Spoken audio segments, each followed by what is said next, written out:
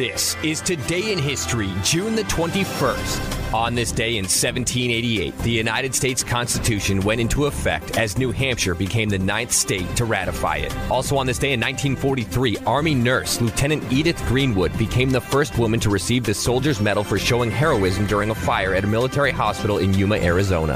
In 1964, civil rights workers Michael H. Schwerner, Andrew Goodman, and James E. Chaney were slain in Philadelphia, Mississippi. Their bodies were found buried in an earthen dam 6 weeks later.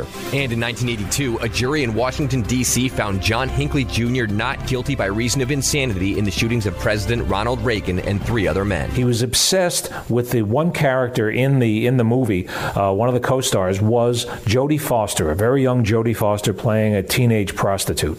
And he was infatuated with her to the point of delusion. And he figured that he wanted her to fall in love with him.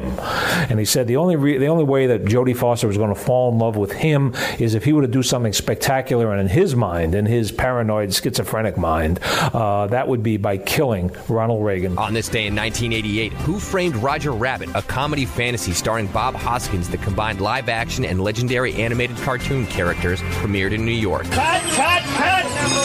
What was wrong with that take?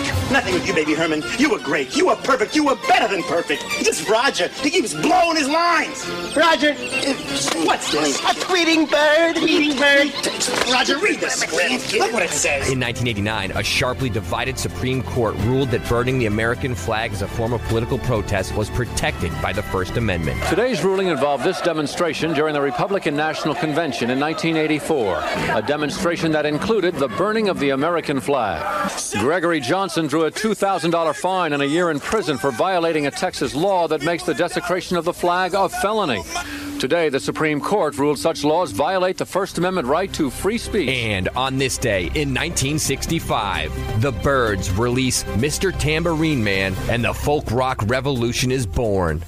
Hey, Mr. Tambourine Man, play a song for me. The Byrds' debut album, Mr. Tambourine Man, was released June 21st, 1965, which marks the beginning of the folk rock revolution. In just a short amount of time, the Byrds became a household name with a #1 single and a smash hit album. Mr. Tambourine Man became a #1 hit on the U.S. pop charts and was released on June 21st, 1965 on this day in history.